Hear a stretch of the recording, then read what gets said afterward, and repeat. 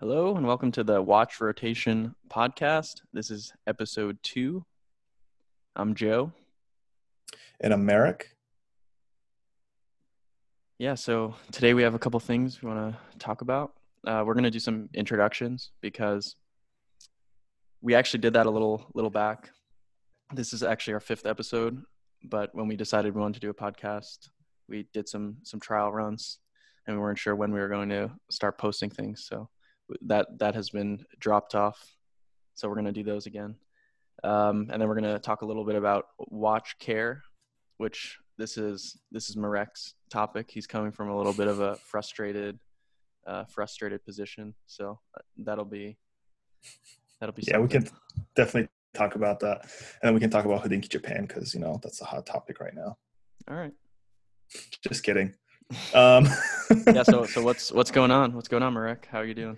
I'm doing pretty good. It's Saturday. I'm just sort of having a lazy Saturday here, not doing much this morning. Just, how about you? Nice. I've had a productive day so far. So I've been running around. I'm glad we were able to sit down for a bit and Yeah, absolutely, record. man. So do you want to sort of start off with the intros? Just, do like a quick couple minutes introduction about yourself and sort of where you come from and how you sort of got into watches and I Sure. guess where you are right now with watches. Yeah. So my name is Joe. Um, I So we should probably tell people what our Instagram usernames are, Yeah. because that's sort of how people will get to know us, right? They can see Mm-hmm. what we're doing on Instagram. My Instagram is at joe.pang, Pang. What's yours, Marek? So mine is Merrick Kielbasa. That is spelled Marek-Ielbasa. All right. Yeah, so Marek Um, definitely has the more popular of the two Instagram pages, but I should be available if you reach out to me for anything. I'm pretty responsive. is that a new Instagram that you've created? No, so yeah, I had disabled mine, but then now that we're doing the podcast again, I was thinking that it might be nice for people to be able to see who I am. So See I your enabled it. face. I'm not really using it right now to post stuff, but I'll be, if people need to reach out to me for anything, then I can answer. Yeah, and I think eventually we may create a specific one for the podcast, but I think for now it's just fine to have our personal ones to be used for this purpose. Yeah, that's like phase 2 of watch world domination. Yeah. Anyway, let's All right, go yeah, back so to talking about you. let's see, I'm 25 years old. My background, I'm a software engineer. It's my day job. I've been into watches for probably like 8 years now. I think I got into watches during when I was in college. I've actually always been interested a little bit, and I had some people in my life that, like my grandpa, that was really into watches, and I never really, um, noticed what he was wearing or took any appreciation for it. But once I sort of got older, he encouraged me to get a watch and stuff. So, it all started from there. Um, yeah. So I, That's cool, man. Yeah, I mean, I feel like a lot of people come from the similar background when it comes to like how did you get into watches? Oh, like my grandpa. Because that's yeah. the same thing for me. But anyway, Well, maybe tell us about. I think there was a period of, maybe people that grew up in like a certain period where, maybe watches like weren't as popular. So definitely, I mean, at least like 10 years ago, Mhm. I don't think they were nearly as popular as they are right now. Oh, for sure. I think a lot more people over these few years really got into watches, and you can attribute that to just a lot more sort of coverage online of new watches coming out and things like that. And then also, I think presence of Instagram. Instagram and people kind of falling into the deep rabbit hole of scoping watches and Instagram and Yep. discovering new things. It's all about the flex. Oh, the watch flex. Anyway, Yeah. so maybe tell us a little bit about what sort of watches you enjoy these days. Yeah. So one thing you will find is that Marek and I have very different tastes in watches, with maybe some overlap, but our Yeah. expertise is in maybe a couple of different areas. I'm much more into sport watches, and I like to have watches that are sort of viable as a one watch only um, lifestyle, I guess, if you will. Hmm. So something that you can wear every single day without taking it off. You can get it wet. You can, you know, do pretty much anything. Climb Mount Everest because I think a lot of people do that nowadays. And whatever. So Yeah. yeah, I'm definitely on the sportier side of things, and maybe a little bit of an interest in vintage. I've had some vintage pieces, but I'm definitely not an expert there. I'm much more of a Rolex enthusiast than Rolex you are. enthusiast.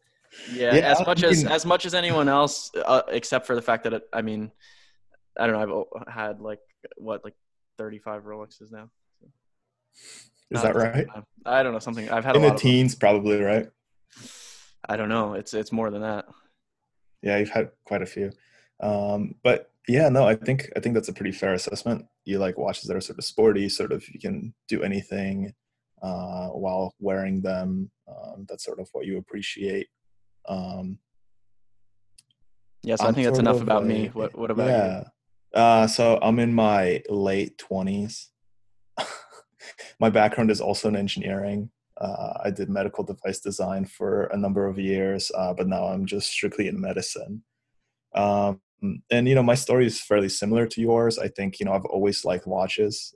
Even growing up when I was fairly young, I remember always having some sort of affinity to them. And yeah, I think my grandfather was fairly not like maybe as direct as yours with like, oh, you should get a watch, but I remember him really enjoying watches, and I think that's where I really picked it up. um, and I think I started off my watch kind of collecting after I finished college. And I think I was more in line with like what your current tastes are, but perhaps a little bit more kind of like ostentatious. Like I liked larger watches at the time. I like sportier things, like Breitlings and Omegas and things like that, like Planet Oceans and all that. I still like that watch, but you know what I mean. And then as I sort of went over the years, I started tailoring my collection more and more. And when I say tailoring, going through like almost 400 watches actually, just to keep maybe like 10, 12 of them as long-term keepers.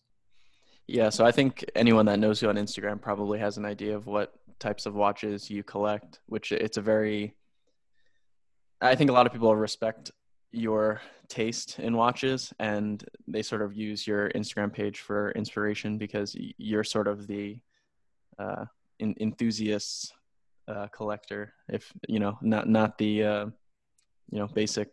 basic Batman, Submariner, Hulk sort of guy. Yeah, I mean, it always humbles me when people say like, "Oh, I really love your collection." Like I started looking at these watches because of your page, and I'm still actually finishing up school, so it's very hard for me to really expand on the collection. But I think, like I said, I've been just trying to tailor it to be a little bit more kind of in line with what I really want out of a small collection. And Mm-hmm. because I'm still in school, I try to make my money go as much as I can with a lot of these watches. So I go for value, that's defined as, I like precious metals. I like really fine finishing and, a little bit of rarity and kind of unusual design, not the usual things that people normally go for. Cause those things, they usually command a premium because they're popular designs. So I think that's essentially it.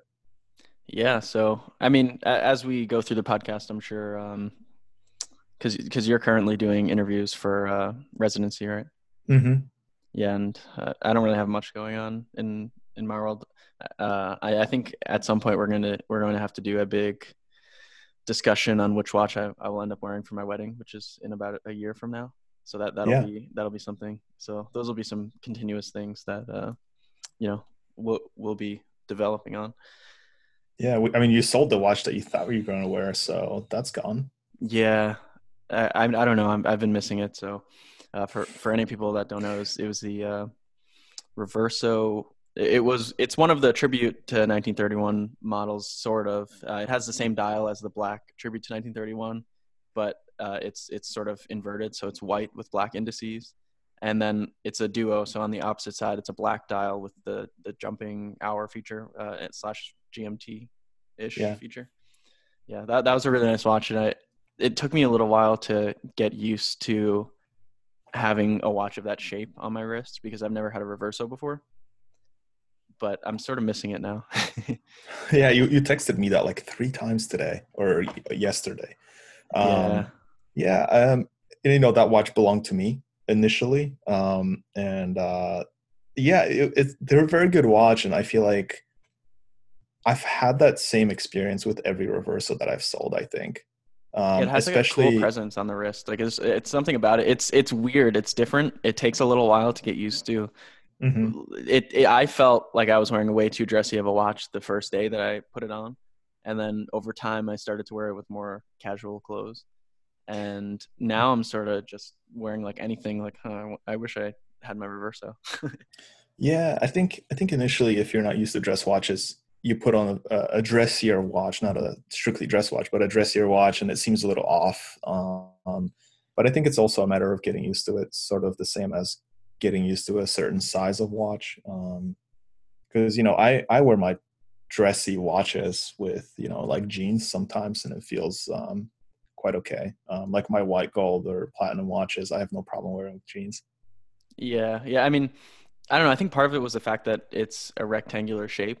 I think if I Hmm. had a 34 millimeter of like a traditionally shaped watch, then I pretty much know exactly what to do with that watch and when to wear it, and how to sort of integrate it into my lifestyle. But the Hmm. fact that it was rectangular sort of threw me off a little bit. Um, so yeah, because it's not very thin either. No, no. I mean, Speaking it's of called the dress ultra thin, watches, but yeah, I mean, compared to, I mean, you can buy those JLC Master Ultra Thins they're like 6 millimeters thick, something like Mhm. that. And you can get even slimmer watches, I think, into like the 5 millimeter thickness range. The Yeah, Reverso is closer to 10. It's like 9, I think. yeah. I mean, they have to fit, you know, 2 dials into the mid case, and then plus shove it all into a carriage that, you know, rotates the watch and allows you to reverse it. So, I still think it's thin for like how much complexity there is with those things that I just mentioned. And Yeah, I I've mean, owned the yeah, proportionally, I think it works. yeah. I think the watch makes sense. It doesn't stand out as being too thick for the design of the watch, but it's different. It's a dressy watch, but it also has the thickness of not of maybe a sportier watch. And obviously, Mhm. like the origin of the watch is sportiness, which everyone probably knows. So we don't have to really beat that over the head, like and explain the whole history of that watch. Like Yeah, no, I think everyone everyone knows ever at this knows. point. Yeah. If So um yeah, man. so I don't know. They're not as rare as you think. So, you know, if you wanted one down the line, I'm sure you can get one. You're probably just going to pay a premium over it. At this point, now that all the cheap ones are kind of gone, you know what happens? It's going to be like 3 years of ones that are just overpriced. Yeah, I think that watch is going up. I think that watch is much better than the black tribute version, and I'm not really sure why it hasn't been, um, why it hasn't reflected in the used market Hmm. pricing. But it'll Yeah, come. It'll come soon. I'm sure. I think that's just a product of the, you know, the true tribute to 1931, the one with the black dial, just being so hyped up and, you know, talked Yeah. about by a lot of people, which I've owned that watch as well. And when I bought it, I didn't expect to keep it, and I actually kept it in my collection for quite a bit of time until JLC completely ruined it during service, which is another topic for another day. But maybe we can start moving into our main topic for today, which is taking care of your watch. And there's a couple things that I wanted to talk about in terms of this. Yeah. So Joe, what did what you is want what is to? the Yeah, what are those? If you want to give an outline of like what, because yeah. you're obviously you have some strong feelings. So what exactly do you want to cover today? I And I'll see mean, what I can contribute. sure. I mean, to me, I think the very first thing is probably just handling the watch, and kind of how you you know, put it down, how you hold it, things like that. But then another thing is probably like servicing, which, you know, a lot of people want to talk about, and then also, you know, like small things like winding it a specific way or letting other people touch it and handle it, and you know, most of these things kind of come up from witnessing really poor handling, even by some people that are, watch people, as we say.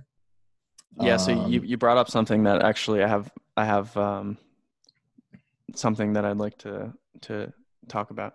yeah. Um, yeah, so letting other people handle your watch, that's like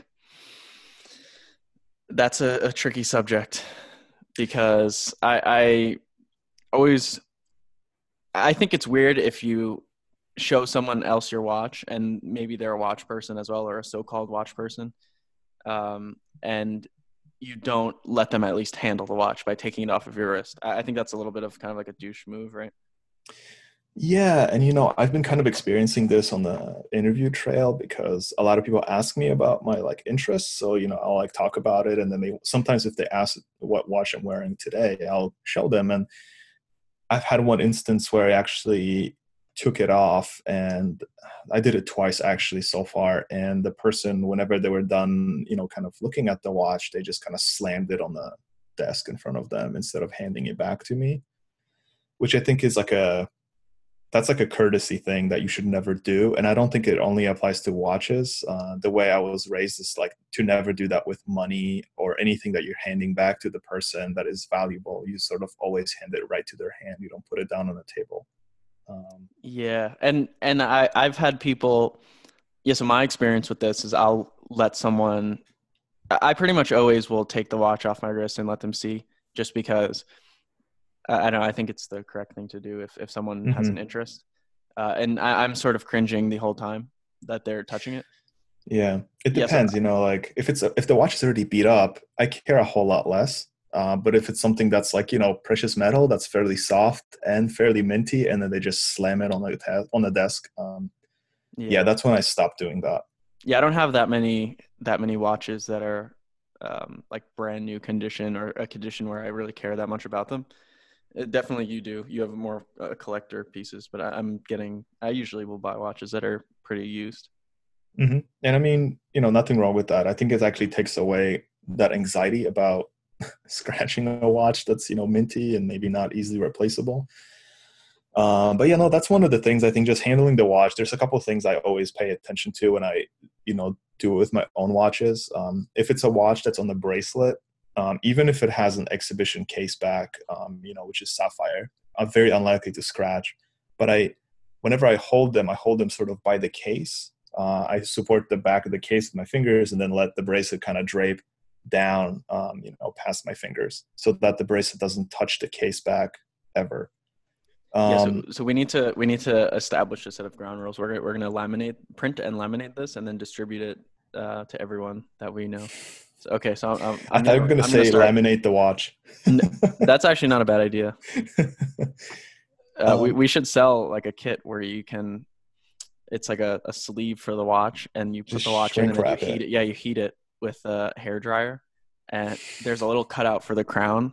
Dude, this is $1 million idea. I'm glad we're recording this. Oh my god, I'm Got to writing patent I'm this. writing that down. Yeah, but you know what I mean with the handling. And then I see people put down Rolexes like that all the time, and then the case back is all scratched up because a lot of the sports Rolexes just have a solid case back that is just brushed in one direction. It's a very nice, clean sort of finish, and then it's very easy to see marks on it from someone just slapping it down. Yeah, so Um, I find that some people they don't know how to hold the watch. Like mhm, some people recognize that there's value there and they want to be careful, but they don't even know how to be careful. They don't know how to handle the mhm, watch. So some people can very carefully hold it in a very incorrect way, and that you can't hold that against them. But they don't know. So like some people I have found will just put the watch in their hand like they're holding like a ball or something. Like mhm. they just lay it in their hand, and they're very gentle with it. But they'll hand it back to you like it's loose change, pretty much. If you know what I'm Yeah. describing, they'll sort of just have it crumbled in their hand. Yeah, and if there's anything that I can, sort of suggest in that situation is when you're handing someone a watch that's on a bracelet, and they, you know, put out their hand, kind of, you know, extend their hand, do not put it down in the way that they would pick it up with the bracelet touching the case back, but kind of slide it over their fingers. And yeah, it's like automatically they kind You of have know to. that that's how you hold it, right? It's like if you put a jacket onto someone, you have to slide it onto their wrist and mount it for them. Yeah, I mean, I've done this so many times that it's like natural. That's just how I do it. But then when I see them reach back to, like, you know, they're about to put the watch down on the desk or something, I reach out and just take it from their hand directly. Yeah, Um, it's such a weird spot to be in. You know, you don't want to be disrespectful to other people, and you know, you try to let them see, you know, what's cool about your watch or something like that. They want to see it. They even enjoy it. They are trying to be delicate, but I don't know. It's so hard to just watch someone do something incredibly painful. yeah, and you know, so I'm sure someone will ask, so how do you put the watch down if you're, you know, just resting it? So what I will normally do is I'll have like a microfiber cloth and I'll just rest the watch on its side. Make sure that that side isn't also resting on like a hard material. And I'll just do that. Or if you have some sort of like box that has pillows, just put the watch in a pillow, put it in a box. I think that's probably the best way to do it. Yeah. So are you talking about a watch on a bracelet, or are you talking about watches on straps? Because I have a little bit of a different philosophy for each. So watches on straps, I'll usually lay flat. Yeah, me too. And Watches on on a cloth bracelet, or something. yeah, unless it's a deployant clasp strap watch, then that's, I also lay that on the side because it's just easier than like trying to remove the strap from the deployant.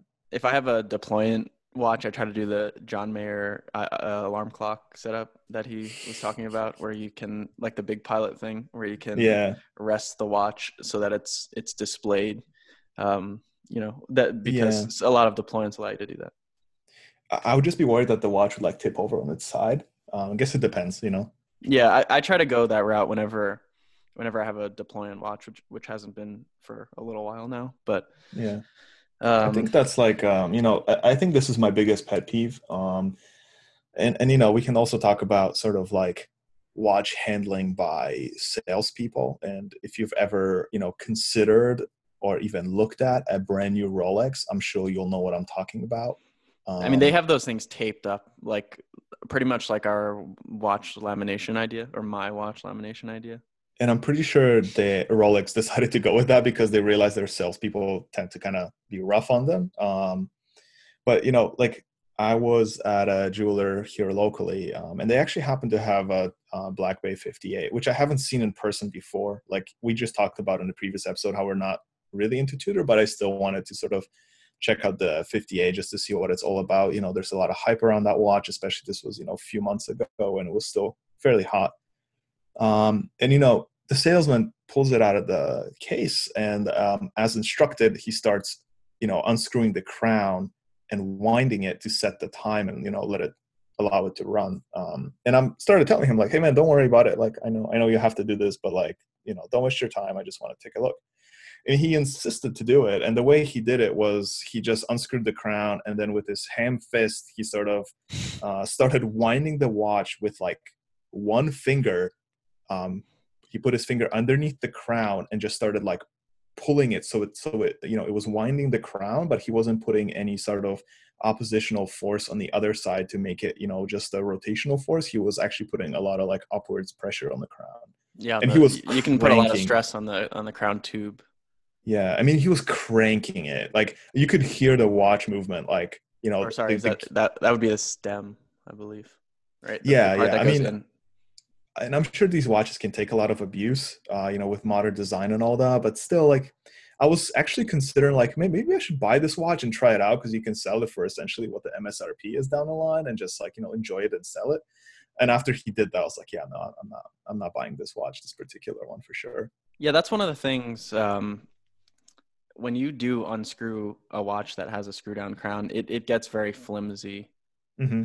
Any watch, with the exception of maybe Omega, IWCs that I've had, and um, I think IWCs that I've had have modern been Omega, maybe. way more sturdy than Omegas. Oh, really? Okay. I Rolex is mean, definitely some of the older Rolexes. They have a very solid feel to them. My recent one honestly didn't feel. as solid as some of the older ones that I felt. I see. I'm not really sure why. It might just be because it was a GMT, and in the past I've had other models that weren't exactly the same movement, the 3186. Yeah, I'm not really sure about that, but I think IWCs that I've had have had the most solid crown feel once the crown is like unscrewed or in like a setting position. I think I can agree with you on that. I'm not sure if it's like the most solid because my experience is limited with IWC, but the ones I've owned were all really pretty solid, pretty Yeah. stiff. When you kind of pop the crown out, there's no wiggle room. But it's like it can be. You may not be able to feel that wiggle room, but you're still putting stress on Oh yeah, for sure. on the stem. And it's I've had an Omega actually where the stem sheared off. Oh wow. Um, yeah, and I went to Omega with it and sort of started, seeing what the cost would be. And they said it was sort of my fault that I hit the watch against something. And I wasn't trying to like pin it on any sort of warranty work. I knew it was kind of like I'd have to pay for the repair, but just the fact that they were telling me that it was my fault rubbed me the wrong way. And that's when I actually got them to pay for it as a repair under warranty, because I'm like, I'm not having this. They said that that's how I did it. And if you think about it, if you screw down a crown, right, all of the force would be really distributed around the tube if you hit the crown against something, right? Yeah, you There's can't break really the stem while the crown is screwed down. That's not possible. And That's I mean, exactly what unless they you were telling me. break the threads off and the crown comes off as well. Yeah, that's exactly what they were telling me, that it's like it was my fault. And I'm telling them, like, I don't think you can break the stem if the crown is screwed in. And I mean, maybe. I mean, I've seen a lot of people that wear their watch with the crown unscrewed just because they don't even realize what that extrudes in. yeah, And, yeah, but no, people that would like walk into a boutique and buy an Omega that are not necessarily watch people. So maybe they thought that it was hit while the watch was like unset or something. yeah, possibly. Or I mean, sorry, they handled while it was unscrewed, the crown was Yeah, I unscrewed. mean, they handled the whole problem pretty well. They actually covered it under warranty for me without too much trouble, like without too much pushback from me. I just had to tell them, like, I don't think it's right that this happened, and they essentially were like, yeah, we agree, and that's all it was. But yeah, that's one of the things, and when you're winding the watch, I think this only really applies to precious metal watches that the cases are like made of peanut butter. You essentially look at it and it scratches very easily. Um, I do not I'm sorry. like when people. Can you repeat that? Yeah, so I think this other thing really only applies to precious metal I heard you watches. said peanut butter. Yeah, no, yeah, no. I mean, like gold, 18 karat gold is essentially as soft as peanut butter. You look at the watch and it scratches. In what in is that a standard? Is there a standard for that? Yeah, you take a watch and you compare it directly to peanut butter, and if it scratches as easily as peanut butter, it's peanut butter. Okay. Do different butters from other different types of nuts, do they have the same softness as well, or is it just peanuts? Almond butter is usually softer. That's kind of like platinum. So almond butter is comparable to platinum, and I think regular Okay. peanut butter, smooth, not crunchy, but natural with the oil mixed in. That's about 18 karat gold. Okay. I know exactly what you're talking about. Anyway, so like when you're winding a watch that's precious metal, I think I do not like sliding my fingers on the bezel as I'm doing it. You know how like if you kind of grip the crown, you purchase it quite well, but then your fingers go past it and you rub it against the bezel. Yeah. Um, with a steel watch, unless it's a really highly polished bezel, you're unlikely to see any marks from that. Whereas with the precious metal watch, you're after a while essentially going to see like micro scratches in the area around the crown. And Mm-hmm. I'm getting really, really like to a minute detail here. Most people wouldn't notice this sort of stuff, but I do. So what's your solution for that? You just are very careful in the way that you wind the watch, because I have felt the same. Even I haven't had that precious metal watches like you have had, but I do feel the same way when I'm winding steel watches, Okay. especially if they're a manual wind. Hmm. Just day in day out, I'm assuming that that area around the crown is going to get worn down a little bit. Hmm. So, but then I try to wind it without touching that area, and it's nearly impossible. So I just stop really caring, and I just do it. I think it like depends on the watch. Most watches I can do it without touching the case almost at all. And every once in a while you will kind of like do it anyway, but be careful with like your nails and stuff like that. I think that's the biggest concern. Maybe we can make a watch winder that, you know how like how the crowns have like splines on them. Hmm. We can make an attachment that will just slide onto the crown, Oh and man, I've thought about this just like with years like a ago. very very gentle, a very low torque, like I don't know, like half of an inch pound of torque. So there was actually an Orbita winder for manual wind watches that I've seen before. That is, it works exactly how you describe it. It sort of attaches onto the crown, um, and it will wind the watch and stop at a certain level of resistance, which is, you.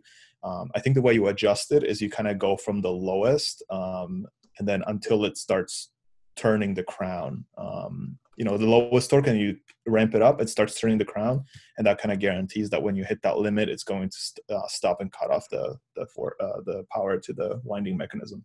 Yeah, so we've invented two things today. No, So this already exists. I just haven't seen one for sale in a very long time. okay, Hmm. what about the? Anyway. Yeah, I don't know. Um, yeah, so going back to yeah, so I've had other people put my watch on while they also have their watch on, Oh God. and just like banging them together. Yeah, I've had that happen too. I don't really know what to say. Like, no, don't do that. Give me my watch. Honestly, Give me my watch back. I don't know. I would probably say something depending on which watch they're handling. And maybe who the person is also. Yeah, just be like, hey, could you just please be careful with it? It's like people realize that it's a valuable thing to you, and not just because of the money, but also it's like maybe it was handed down to you by someone important, or took you a really long time to find one. Yeah, so I think another thing that you have very strong feelings on is changing straps. Yeah. So I think that's like the easiest or the most common way that people mess up watches is they get the watch and they instantly feel like they need to try on like 15 different straps on it. And the way they do it is sort of very quickly and without much care, and then just like rest the spring bar against the case back and just sort of shove that spring bar in while scratching the back of the lugs. um, Yeah, so I don't necessarily think it's I mean, there is room for error when you're trying to insert the tool, but I think the process where, where the damage is really occurring is when the spring bar is already loose, but it just needs to pop out of the lugs. And then when you're reinserting the spring bar.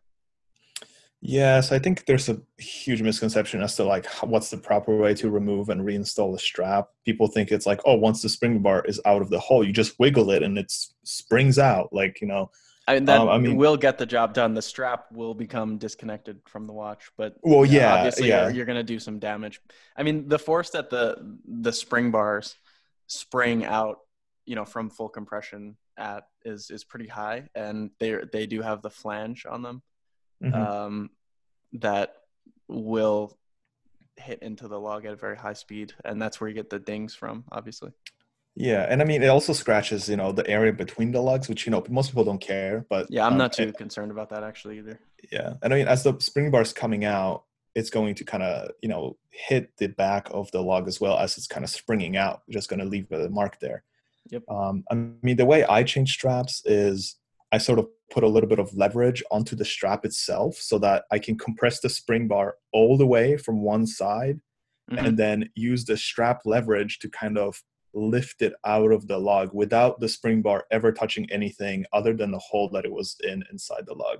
Yeah, so that's definitely the best case scenario is if you have a strap, and the shape of the lugs is definitely a huge variable here, and the position of the hole inside of the lug. But if you can leave one side of the spring bar fixed in place and then completely clear the lugs with the other side of the spring bar in in one motion, then the spring bar becomes free and you're not going to damage anything. That's the best case scenario. Yeah, and I mean, and it goes the same Was with. that is that what you're describing? What I just described? Yeah, exactly. And I mean, I think that's how everyone should be doing it. And it goes the same way in reverse when it comes to, reinstalling the strap. I kind of, Hmm. again, purchase the strap and I hold my kind of pointing finger on one sort of flank of the case and I compress the spring bar all the way. And I sort of line up my eyesight with where the hole inside the lug is. And I sort of, whenever I pop that uh, strap back in with the spring bar fully compressed, and then I slowly start letting go of that spring bar. And once I feel that it sort of starts going into the hole, I angle the spring bar tool away from me. So this is like, I'm angling, essentially angling it away from the lug so that it can kind of, without touching anything else, it can sort of spring into the hole. And then I Mm. lift up the spring bar tool. I think Yeah, that's important. I think I do that a little bit differently. So I will mount the spring bar, um, onto one side. Just that's easy, just to angle it in and just place it in the hole where it belongs on one Hmm. side. The bottom side always, wherever I'm working, I orient it such that it's the bottom. And then on the top side, yeah, I'll use the spring bar tool. I'll get the spring bar very near to the lug, not so it's touching the lug, because obviously at Hmm. that point you're going to do some damage, but very very close.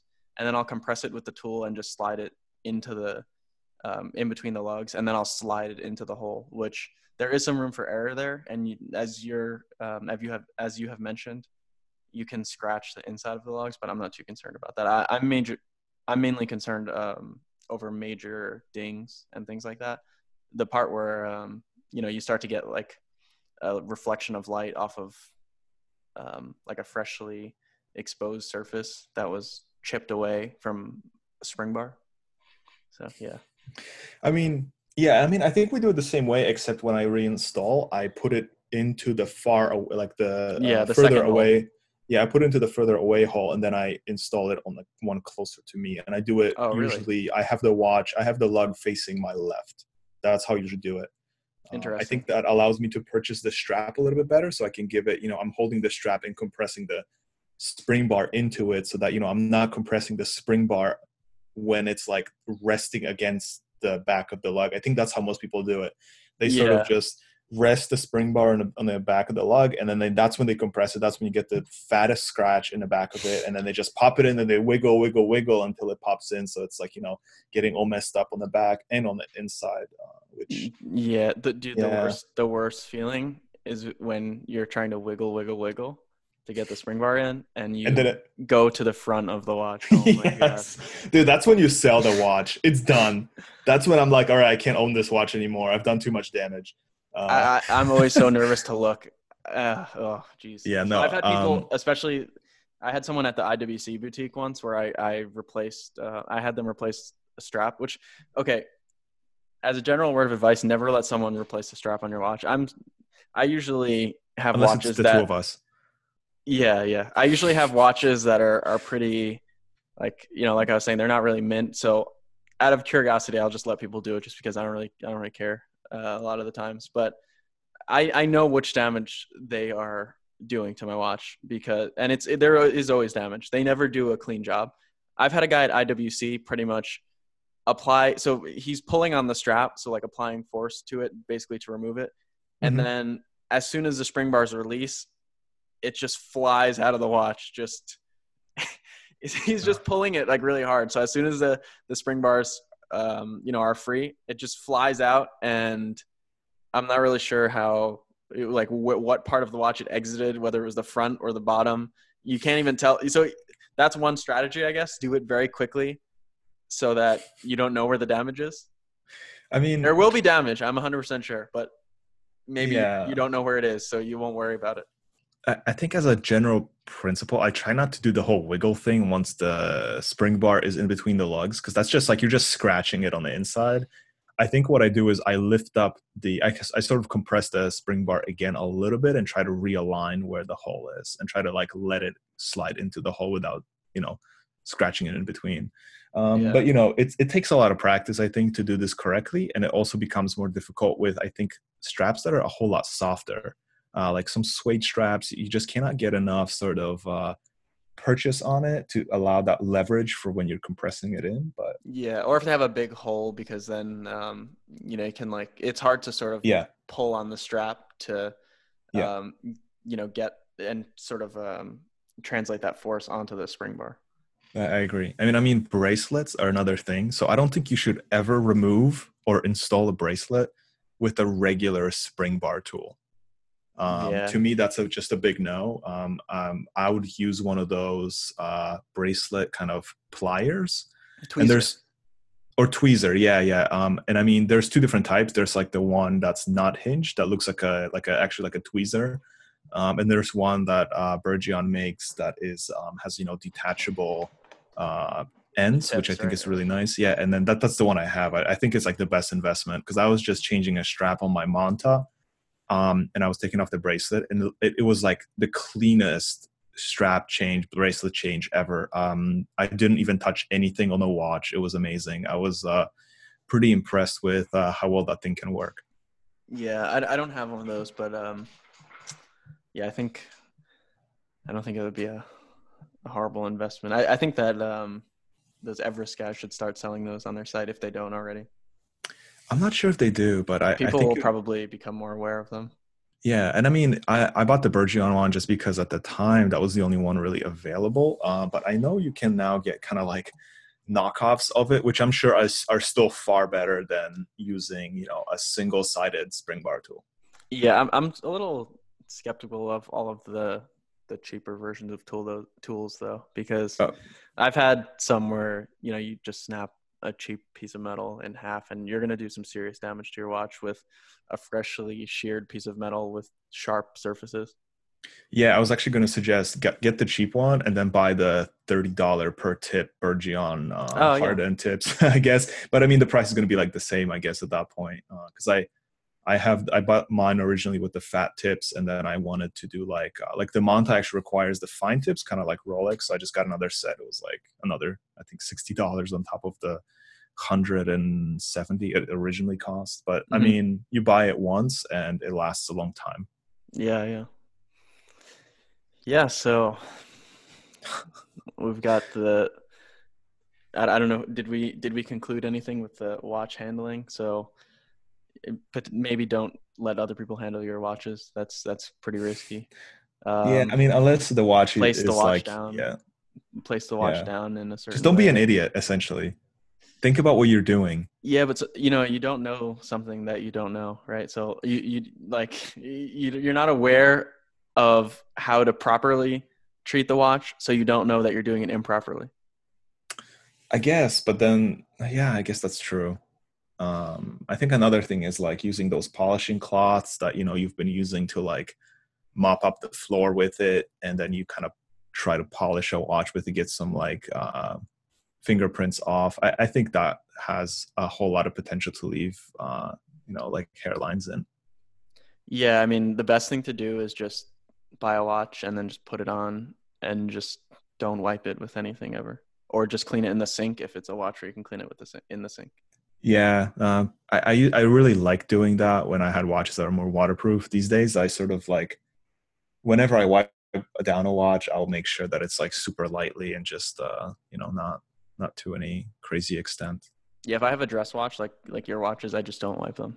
I'll just leave Yeah, them I forever. think it's a fine. I think that's fine.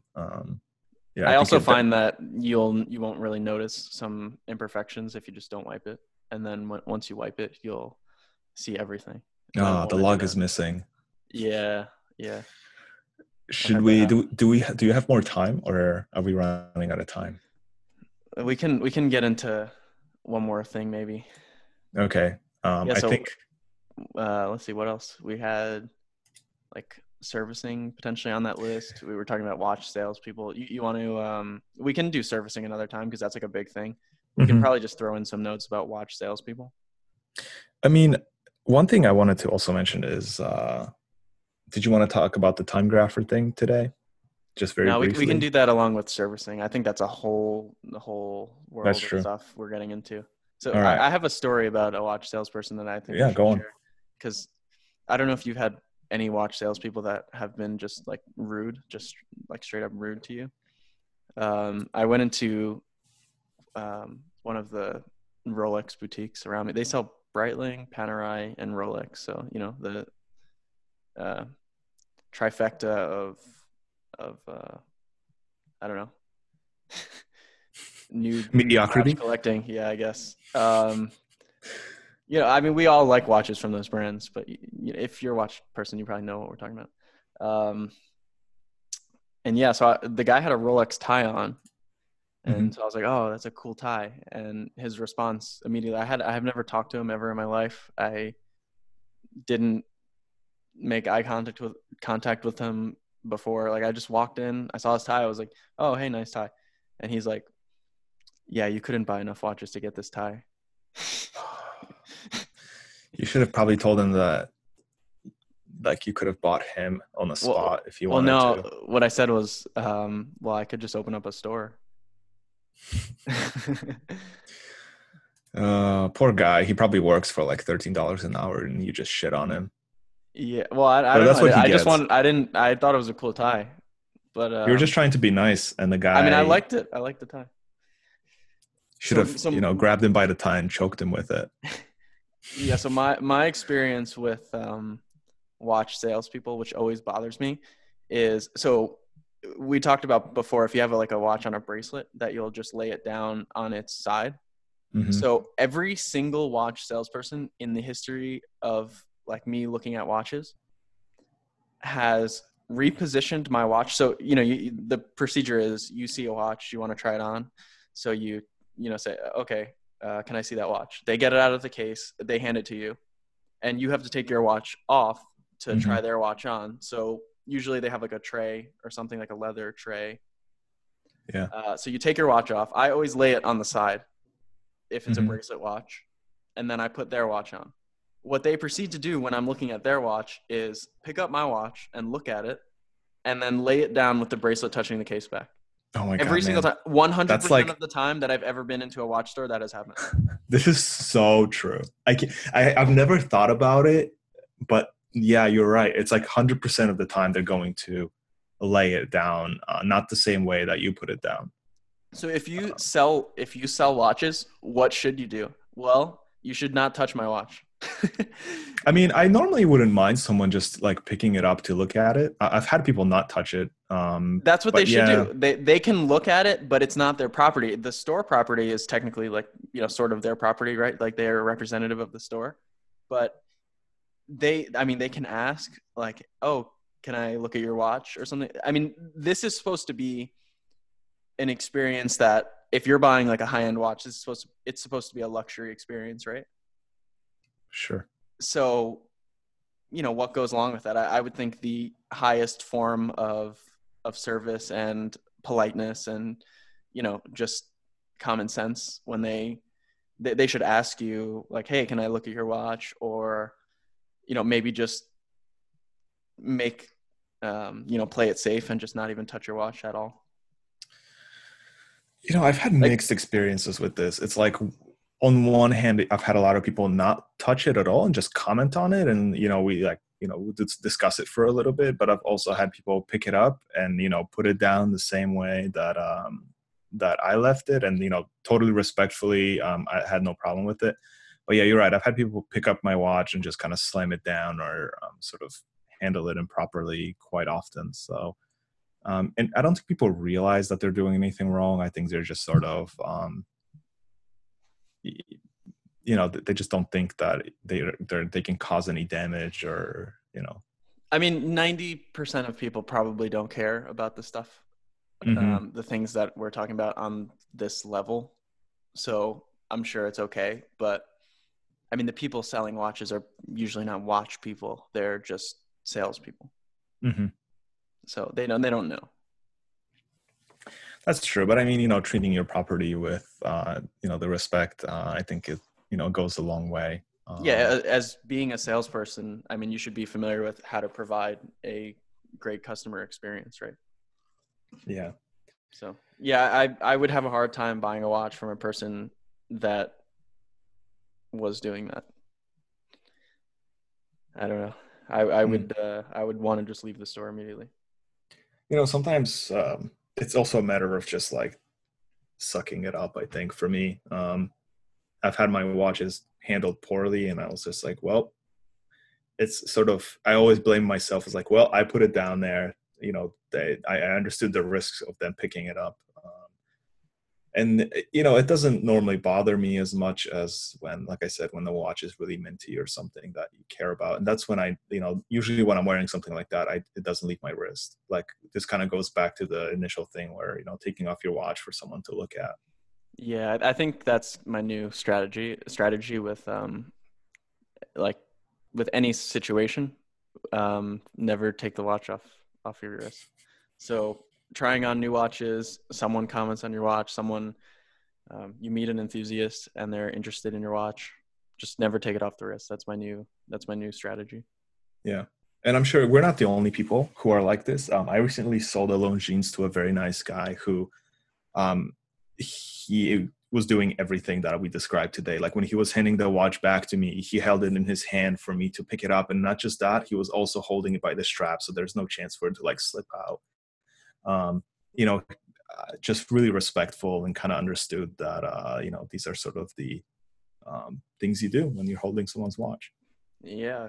So I actually, when I had a dinner with a few watch collectors that I don't know if they're collectors, or I think you'd probably call them dealers, and they had some like interesting vintage stuff, and I think it's also common courtesy with vintage watches. I just have to say this: I've never owned a watch where I would